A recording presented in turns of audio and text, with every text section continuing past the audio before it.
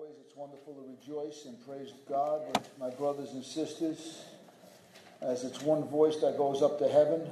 Amen. God hears it as one voice. He hears it as a voice of solidarity and worship and praise to Him. And we're the recipients of an inner grace, those intangibles of heaven that touch our heart when we're worshiping. This is when we're preaching or we're doing our personal devotions and studies to God. This truly glorifies God, and worship pleases our Father.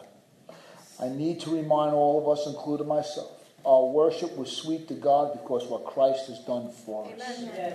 As wonderful and as freeing, as liberating and encouraging it is when we live the holy Christian life, remember, our worship goes up because of what Christ has done for us. Praise God. Hallelujah. We do not deserve to worship God. Christ paid the price so we can worship. We've been speaking about generosity, and I want to continue on speaking on generosity out of 2 Corinthians chapter 8. Actually, we're going to do a little bit of reading today in a couple of seconds. But I want to speak about the root and the fruit of generosity, because when it comes to the generous spirit in Christianity, if we're not careful, it could almost seem like it's demanded from us. I'm talking about generosity, financial generosity, being generous with our finances and blessing the Christian church and blessing our neighbors and blessing people around us, blessing other ministries and so on and so forth. But where does that come from? What's the root? Can you really get good fruit if you don't know the root? Though it's not mentioned in Paul's list in the book of Galatians, we know that this fruit of the Spirit, we know it's joy, and we know it's peace and goodness and kindness and gentleness and humility and self-control and joy and love. We know that. But in our text tonight, we're going to read that actually generosity is a fruit of the Holy Spirit. Being open with our resources for the needs of others is biblical, and it flows out of our relationship with God. Generosity is that great free offering that we give. It's that spontaneous, joyful self-discovery is how I described it last week. And I want to say it again. Generosity is a spontaneous, joyful. And God wants it to be a self-discovery. And that means that you know it for yourself. The joy of giving. As Jesus said, it's what? Better to receive. When you know that, and you're tapped into that, it is a beautiful expression of God's grace in our heart. You cannot manipulate that, coerce it, demand it, command it, threaten it. If anybody gives on any other impulse but a desire to give, they're giving out of the wrong reasons. And as Christians, we want to give, but just as important as what we give or how much we give is why. Are you with me? Yes. It's why we do anything. That's Christianity. Why do we live our life? Why do I choose to make hard choices in my life morally? Because I do it for the Lord. The whole secular world says this is okay. We say no, it's not okay. And our love for God empowers us to do what the rest of the world can't even comprehend we do. They think we're crazy the way we live. How we deal with our finances, how we deal with our time, how we deal with our families, and how we deal with truth, and so on and so forth. The world doesn't understand or comprehend what makes us tick. And it is with generosity too. And as a pastor, I believe what Paul is saying here, to really understand the spontaneous, joyful self-discovery of giving to others out of our resources. Taking it upon ourselves to be a blessing to other people. God allows His church to know this wonderful grace. So much so that we're going to read tonight, and I spoke about this last week. The example is this church in Macedonia that the Bible says was in extreme poverty. But yet out of extreme poverty, this grace of giving abundantly flowed. So much so that it floored the Apostle Paul. He was like, they went above and beyond our expectations. We looked at this church, and Paul's basically saying that they're a poor church. I've ministered to poor churches, Paul said. I know poor churches. I've been there. But this poor church gave out in abundance. So much was beyond our wildest expectations. And that's to let us know with God all things are possible. You don't have to coerce. The Macedonian church, we're going to read a little bit about it tonight, was so incredible in their giving. It's a constant witness to the New Testament believer 2,000 years later of with God, nothing's impossible. And, and I've shared this before, me and John and the elders and leadership with Christians many years, and I can testify, as Paul says, that honestly, sometimes it's the poorest that truly give the most. I'm telling you now. It's those you would think don't have anything that seem to come up with something that's just mind-blowing. I had the great privilege today of someone calling me up and saying, Brian, people I know, I love, minister to, they're part of this church, but they're not people of means whatsoever. They barely make it from week to week. And as a church, we've ministered to their needs many times. And out of the abundance of their poverty, they gave to this church beyond their means. So much so that I had to say, are you sure? Are you sure you can give this? And they say, it's our blessing. This church has been so good to us, so kind to us. God has been so good to us. And they gave. And I'm looking at this, I'm like, this shouldn't be. But again, with God, all things are possible. And that's a blessing. That's God's grace on their life. So anyway, I use that as an example because Paul's going to use an example here.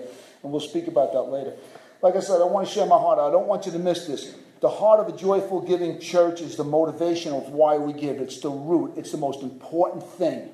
So as I spoke about it last week, I'm going to speak about it a little bit today, about this whole tithing thing that's been so misrepresented by so many misinformed New Testament preachers. Some are well-intending, good intentions, and they demand the tithe, they command the tithe, they go through all sorts of clever interpretations of the Old Testament to try to apply it to the New Testament believer. Please, let me tell you now, you can take no Old Testament verse of Scripture and apply it to a New Testament believer as though he was a Jew living under the law.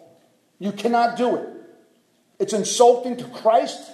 It's insulting to the work of the Holy Spirit on our hearts. You cannot command people to give a tithe. As I said, if the Bible commanded us to tithe, I'd have no problem commanding. The Bible says he commands and forbids sexual immorality. I have no problem proclaiming it and teaching why we don't do it. And the power not to do it is through our relationship with Jesus. But at the same time, tithing is not a New Testament commandment. But yet, that doesn't mean we're off the hook. We're to give generously from our heart. But the pastor and the minister cannot command anyone to give 10% of their money. Now let me explain something we're going to read here in two chapters. I'm going to ask Lewis to get up in a moment and read out of the Message Bible because it eloquently touches upon it. The Apostle Paul was a theological giant. He single-handedly, out of all the writers of the New Testament, he put the law in its biblical perspective.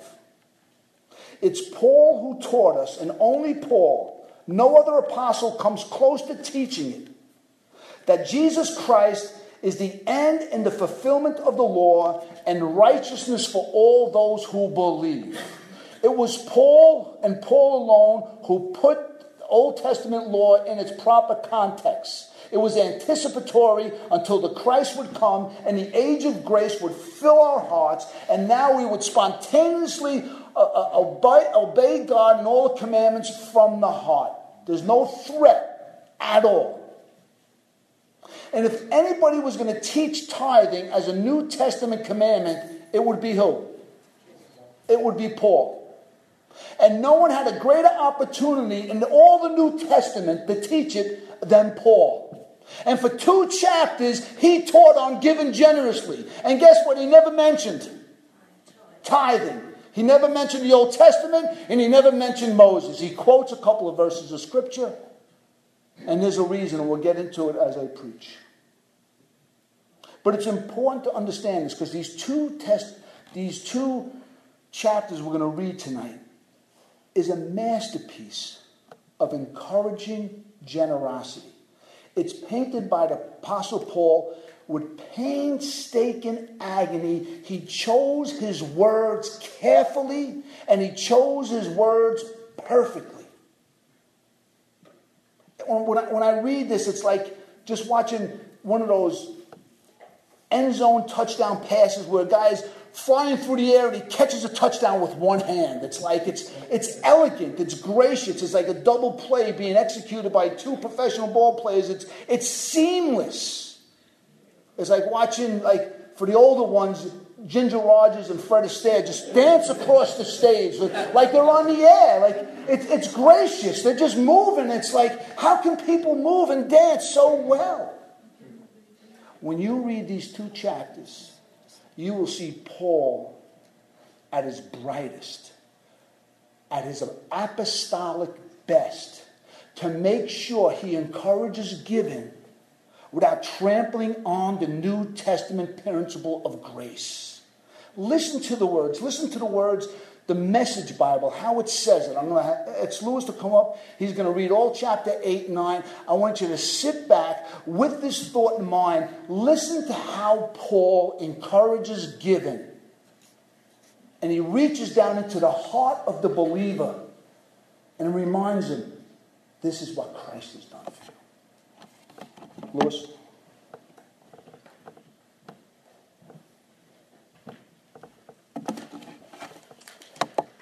Now, friends, I want to report on the surprising and generous ways in which God is working in the churches at Macedonia province. Fierce troubles came down on the people of those churches, pushing them to the very limit. The trial exposed their true colors. They were incredibly happy, though desperately poor. The pressure triggered something totally unexpected, an outpouring of pure and generous gifts. I was there and saw it for myself. They gave offerings of whatever they could, far more than they could afford, pleading for the privilege of helping out in the relief of the poor Christians. This was totally spontaneous, entirely their own idea, and caught us completely off guard. What explains it was that they had first given themselves unreservedly to God and to us. The other giving simply flowed out of the purposes of God working in their lives.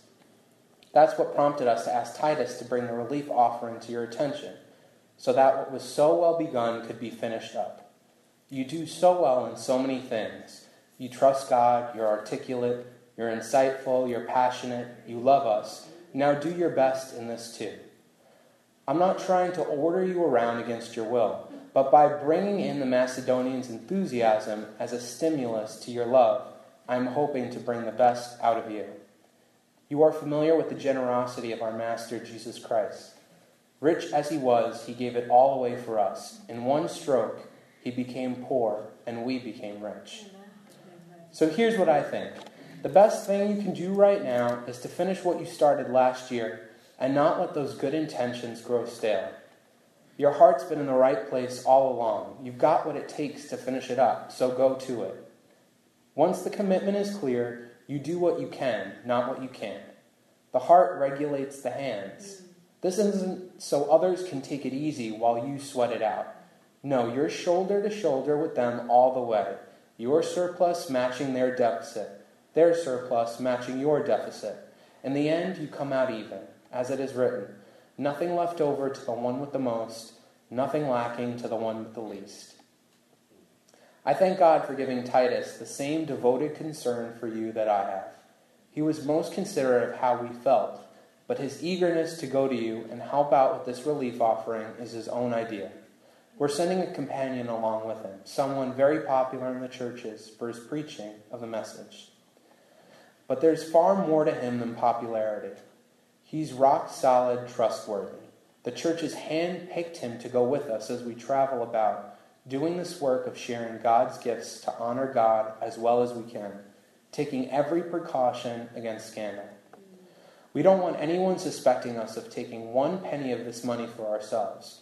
We're being as careful in our reputation with the public as in our reputation with God. That's why we're sending another trusted friend along. He's proved his dependability many times over, and carries on as energetically as the day he started. He's heard much about you and liked what he's heard, so much so that he can't wait to get there. I don't need to say anything further about Titus. We've been close associates in this work of serving you for a long time. The brothers who travel with him are delegates from churches, a real credit to Christ. Show them what you're made of, the love I've been talking up in the churches. Let them see it for themselves. If I wrote any more on this relief offering for the poor Christians, I'd be repeating myself. I know you're on board and ready to go. I've been bragging about all through Macedonia province, telling them, Achaia province has been ready to go on this since last year. Your enthusiasm by now has spread to most of them. Now I'm sending the brothers to make sure you're ready, as I said you would be, so my bragging won't turn out to be just so much hot air. If some Macedonians and I happened to drop in on you and found you weren't prepared, we'd all be pretty red-faced, you and us, for acting so sure of ourselves. So to make sure there will be no slip-up, I've recruited these brothers as an advance team to get you and your promised offering all ready before I get there. I want you to have all the time you need to make this offering in your own way. I don't want anything forced or hurried at the last minute. Remember, a stingy planter gets stingy crop. A lavish planter gets a lavish crop. I want each of you to take plenty of time to think it over and make up your own mind what you will give. That will protect you against sob stories and arm twisting. God loves it when the giver delights in the giving. God can pour out blessings in astonishing ways so that you're ready for anything and everything, more than just ready to do what needs to be done. As one psalmist puts it, he throws caution to the winds, giving to the needy in reckless abandon. His right living, right giving ways never run out, never wear out. This most generous God, who gives seed to the farmer that becomes bread for your meals, is more than extravagant with you. He gives you something you can then give away, which grows into full-formed lives, robust in God, wealthy in every way, so that you can be generous in every way, producing with us great praise to God. Carrying out the social relief involves far more than helping the bare needs of poor Christians. It also produces abundant and bountiful thanksgivings to God. This relief offering is a prod to live at your very best, showing your gratitude to God by being openly obedient to the plain meaning of the message of Christ. You show your gratitude through your generous offerings to your needy brothers and sisters, and really toward everyone. Meanwhile, moved by the extravagance of God in your lives, they'll respond by praying for you in passionate intercession for whatever you need. Thank God for this gift, his gift. No language can praise it enough. Amen.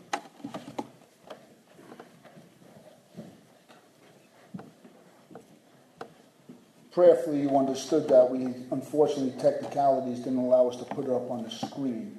But if you can follow the flow of Paul's heart there, it really is majestic what he has just done and what he just said. Meeting such a real need.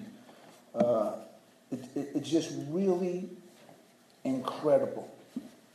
If anyone had the right, the apostolic right, to be demanding for such a great project as relief, and I'm going to speak about the relief of the saints, and to get people to give, it would have been Paul. He had the right to demand it and command it. But yet he chose not to. He chose more to appeal to their good, gracious common sense of what Christ has done for them. As we go forward in speaking on generosity and the Christian's place in being generous to the local church, giving consistently throughout the week and helping other throughout the year and help others within your own reach. It's this motivation that motivates us. We want you to learn this wonderful, gracious gift, this spontaneous, joyful self-discovery of what it means. It's better to give than it is to receive. Amen? Amen. With that, I'm going to draw some principles and speak about them tonight. I'm going to actually read out of the New Living Translation. I'm going to start in chapter 8, verse 7. If we have that. New Living. Yes, please.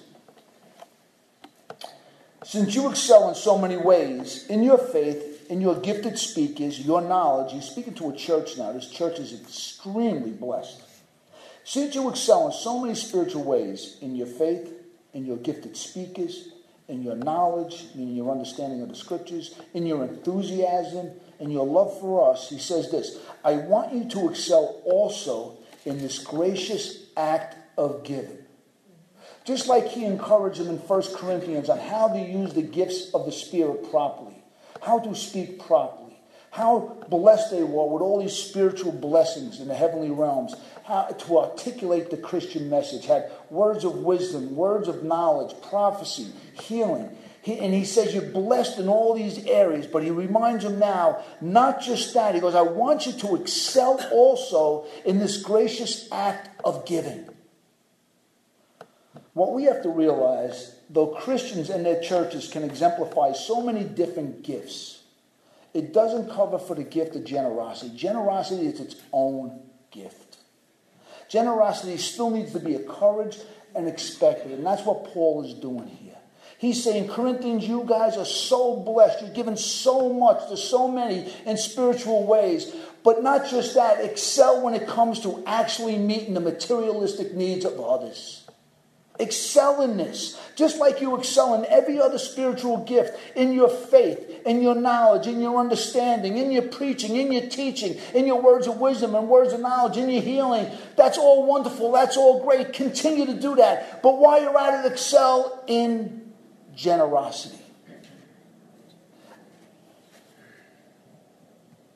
We have to make sure that the sinful, rational mind, or the rationally sinful mind, doesn't think that because we do a lot of other things with the gifts God has given us, that we don't have to excel in generosity. We've got to make sure that we don't allow the gifts God has given us to stop us from being generous. Generosity should walk hand in hand with every other spiritual gift a Christian has and every other spiritual gift the church has. Should walk hand in hand. One doesn't outdo the other, or one doesn't outrun the other. They go hand in hand. But again, we go back to the way Paul expresses it. He says that you can hear him like a father. I want you to excel. I want you to own it. I want you to enjoy it. I want you to know the deep, joyful expression when you give from your heart to the Lord for the needs of others. He goes on in verse 8. If anybody commanded, it was Paul. But he says, no, I'm not commanding you to do this. A lot of preachers would take warning from that verse of Scripture. A lot.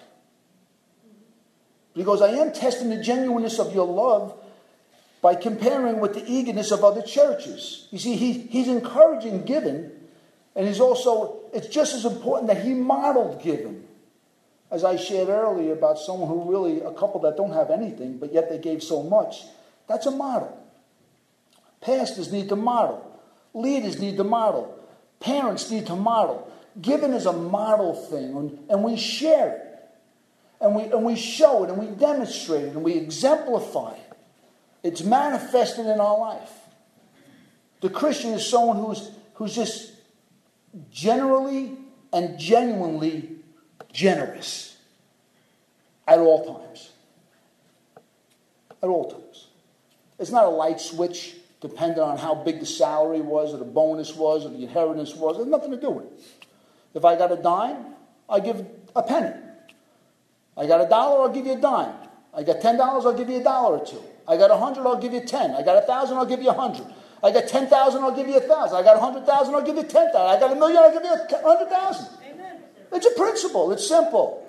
I give it because God has given it to me. It makes no difference. But it has to be modeled, and it needs to be encouraged. You can see him. Listen to him. How he's choosing his words. I'm not commanding you to do this.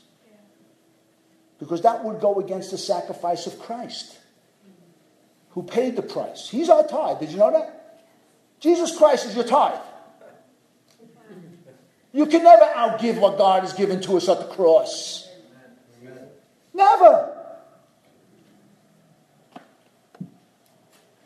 But he says, but I do test you in the genuineness of your love. You know, this is an opportunity to give. God watches over. Giving and meeting the needs of others is dear to the heart of God. It is the foundation, it is the heartbeat of New Testament religion.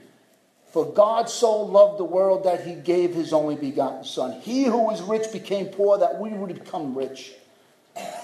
1 John 3:17 says it this way. If someone has enough money to live well and sees his brother or sister in need but shows no compassion, how can God's love be in that person? How do we turn a deaf ear and a blind eye to the needs of others?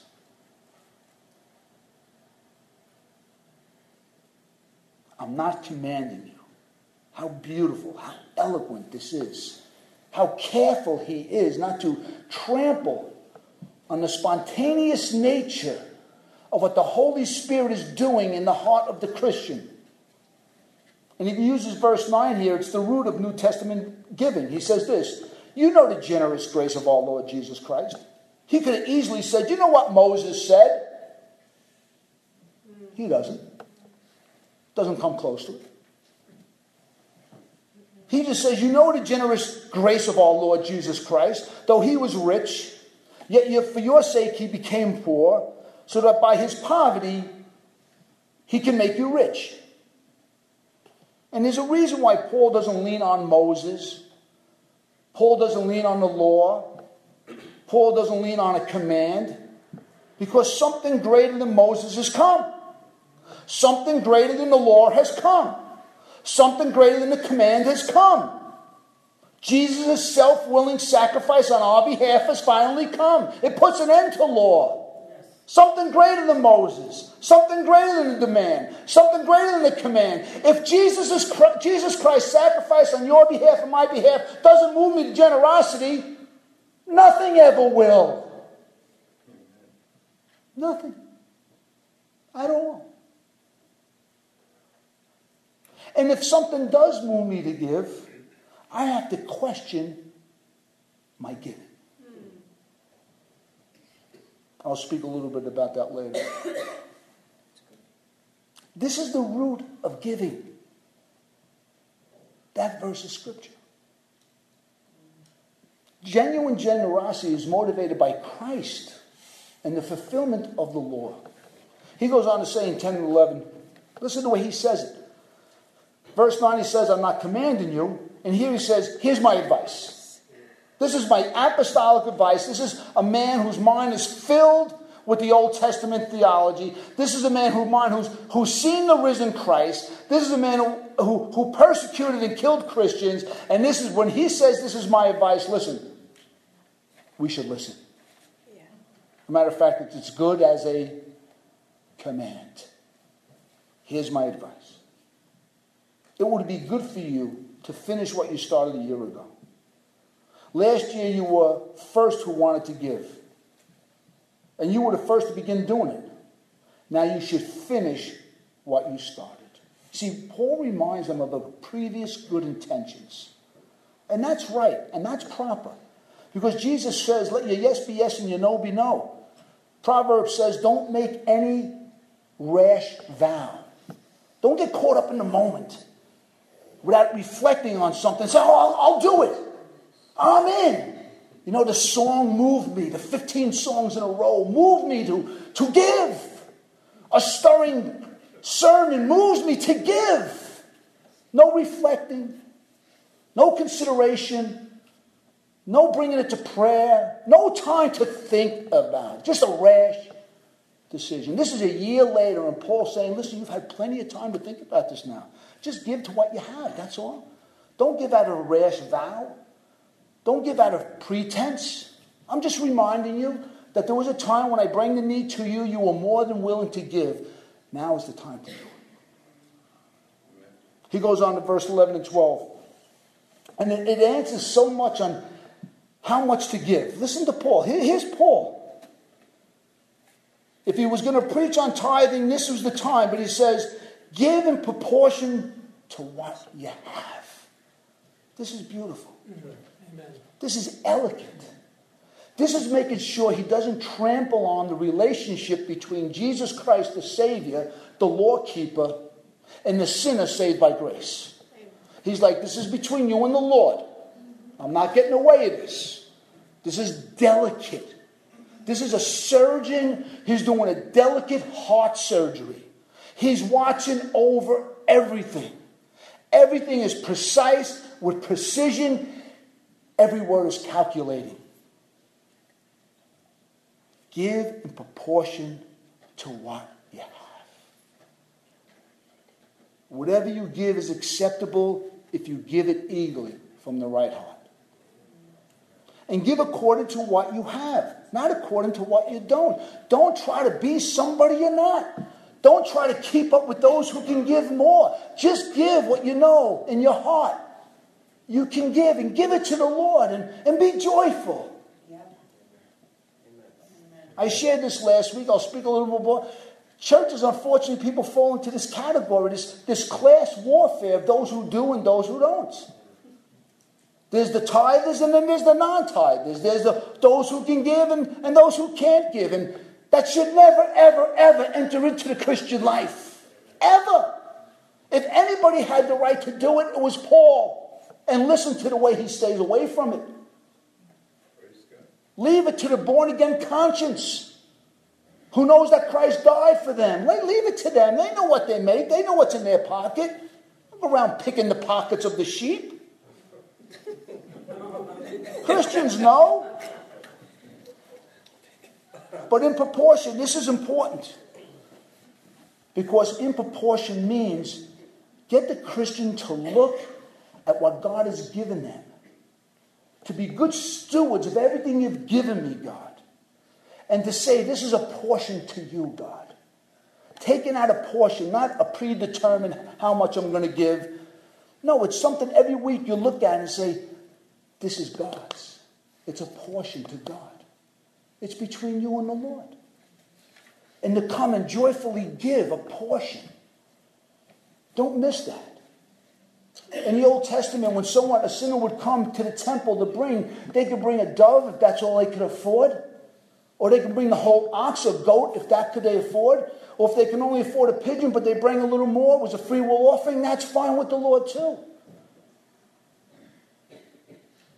In proportion. It takes a look at everything we have. And there's nothing sweeter to say, God, I know what you gave me this week. I know what you gave me in my life. I know my net worth. And God, this is for you. In proportion to what you've given me. It's between the Christian and his God. Not between the Christian and the elders or the trustees. It's between a Christian and their God, period. Amen. Leave the conscience alone. Let God speak to his children's hearts.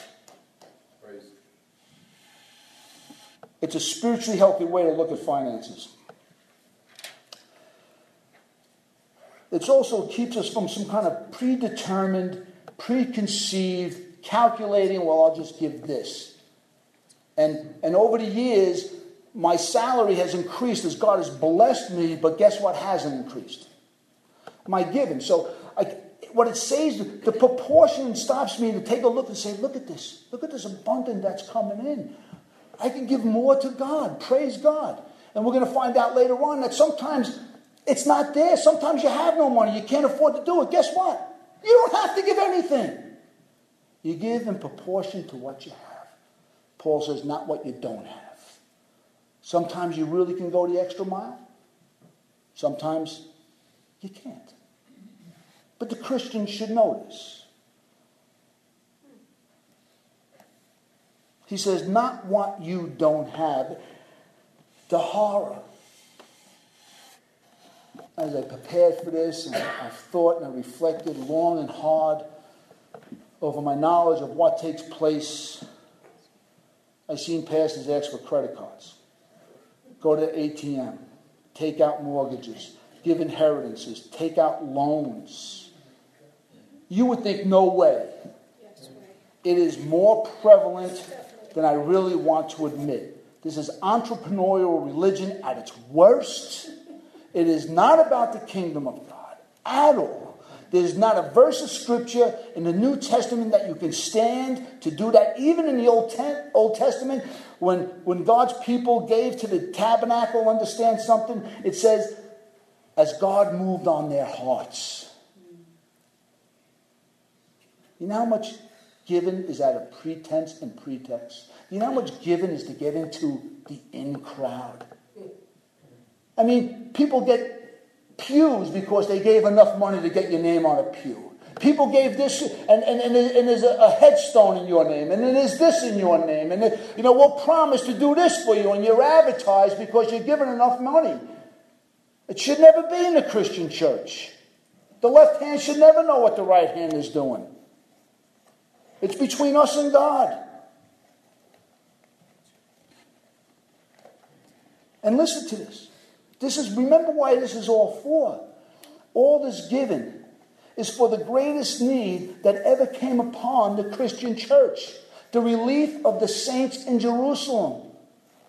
This wasn't about some kind of, let's win the world for Jesus.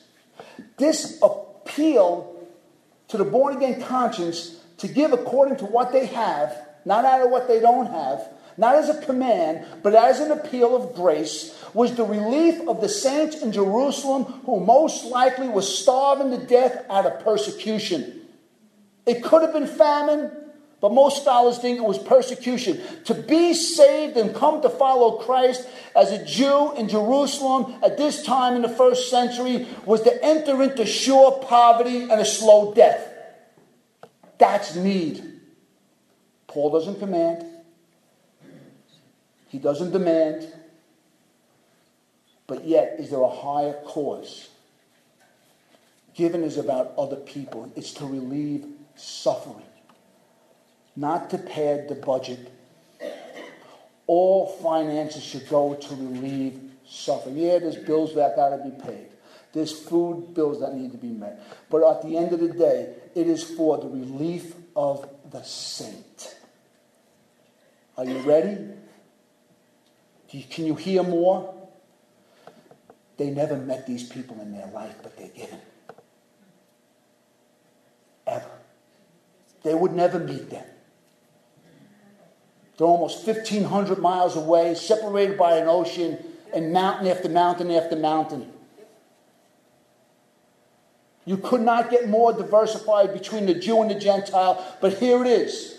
The Jews, Paul knew, were going to hear about this great wave of financial blessing coming, and it's not coming from the synagogue. It's not coming from the temple. It's not coming from the Pharisees. It's coming from the Gentiles, who the Jews want nothing to do with, to the glory of God. Amen. To the glory of God. Amen. And when someone gives, when the pastoral team blesses someone in the church, it's not from the pet church, it's from God's people who are blessing God's people. Just stewards of the money. Stewards of the money.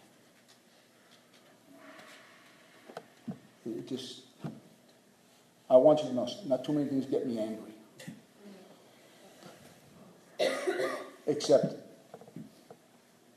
Christ denying theology and manipulation of grace. Drives me crazy. Gets me angry. How dare you step on the integrity of Christ's sacrifice? How dare you step on the power and integrity of the Holy Spirit to speak to the Christian? How dare you?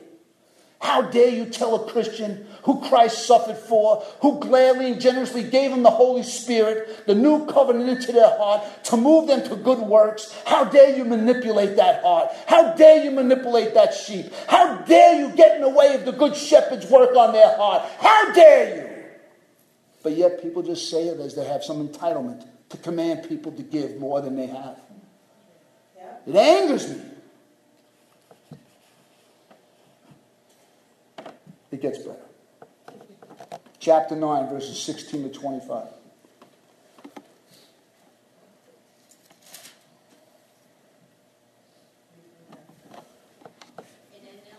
Yes, please. If you have it. If not, I'll go to the ESV. Whatever, what translation you have, I'll work with you. If you have chapter 9, 16 to 25, great.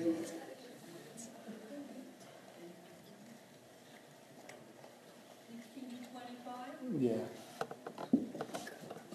All right, I'm going to read. You got it?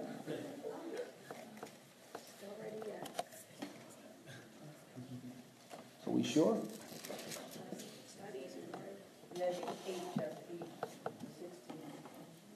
Okay.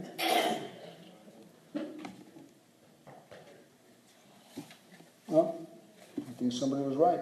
Here's chapter 8. I'll blame Jackie on that. Okay, my fault. Listen to financial integrity. You ready? Listen to financial integrity. Listen to how Paul says it. Thank God he has given us, Titus, the same enthusiasm for you that I have. Titus welcomed our request that he visit you again. In fact, he himself was very eager to do it. And you see, we are also sending another brother with Titus. All the churches praise him as a preacher of the good news. He was appointed by the churches to accompany us and take the offering to Jerusalem, a service that glorifies the Lord and shows our eagerness to help. We are traveling together to guard against any criticism for the way we're handling this generous gift. We are careful to be honorable before the Lord, but we also want everyone else to see that we are honorable. I don't want you to miss this. This is not Paul and a couple of his Jewish cronies saying, don't worry about it. This is Paul taking a Gentile and another Gentile and coming from the churches. All the churches are represented over here as a board of trustees should be. And they're coming together. And just to make sure we do everything honorable before God and man, we have financial transparency. We don't want anyone to associate it with thievery or scandal. Pastors don't speak like that. Many ministries don't even know what goes on financially. There's no business meetings. There's no integrity. It's pushed to the side. It's pushed under the rug. As though it's not your money. Look at me. It's your money between you and God. And the greatest painstaking, needs to be implemented to keep financial integrity at all times, not just before God, anybody can say that, but before men who can verify. Trust and verify. That's what it's about. And in chapter 9, 12 to 15, we'll be closing with this. Any translation you want. It makes no difference. Chapter 9, 12 to 15.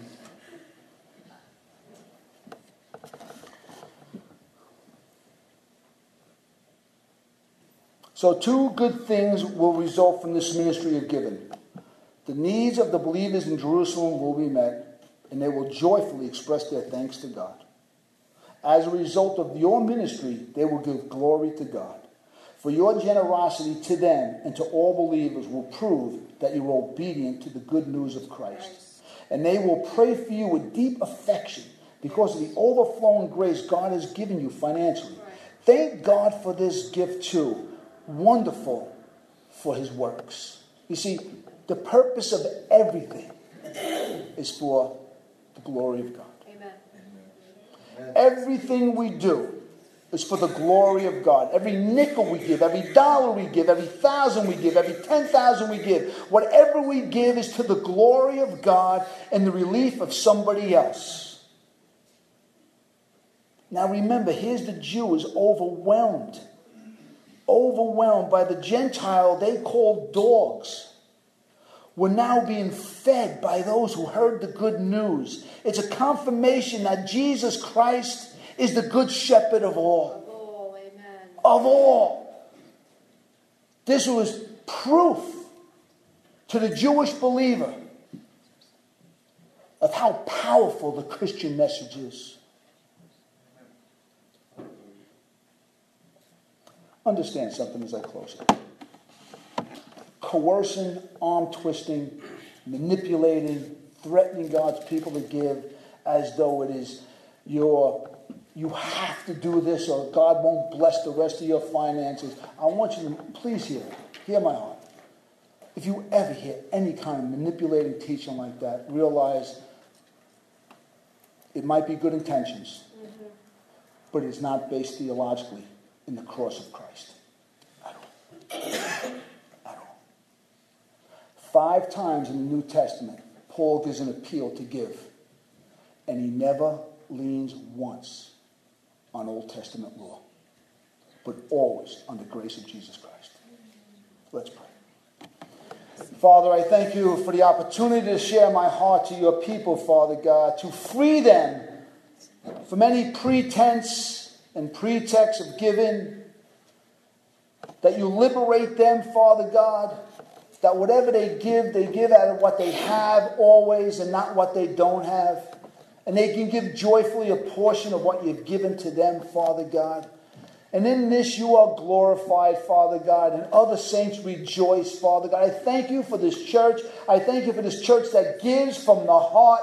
I thank you for the financial security of this church, Father God. I thank you for the financial integrity of this church, Father God. I thank you for the financial faithfulness you've been to this church. I thank you that we've met the needs and we continue to meet the needs of suffering saints, not just in this congregation, not just in this neighborhood, but yes, even around the world, Father God. I thank you, God, that somehow, some way, Father God, there are churches and believers on the other side of the world that are praying for us, Father God, as we meet the needs of others, Lord. God, continue to open up doors so that we can sow the gracious seed into their life, Father God. And let everybody know when they give that they're given to the glory of God. I bless you, God. And Holy Spirit, I thank you for your ministry on the hearts of those Jesus died for. Off limits. Lord God, your people's pockets are off limits to us. They belong to you along with their hearts. In Jesus' name.